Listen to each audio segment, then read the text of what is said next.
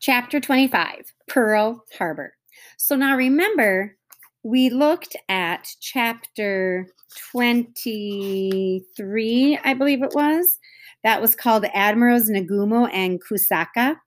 And remember, those were the generals, the admirals that were from Japan who was planning the secret attack on Pearl Harbor.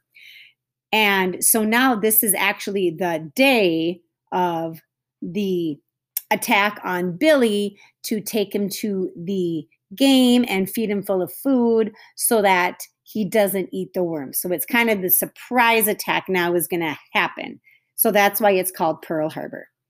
Chapter 25.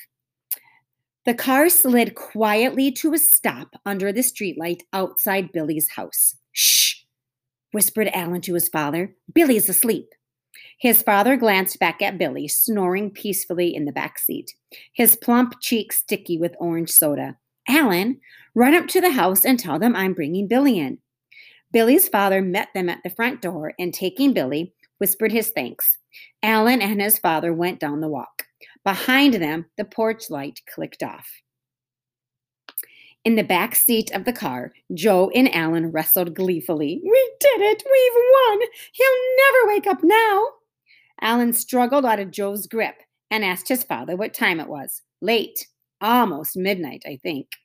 Joe pulled Alan's head down and tried to sit on it.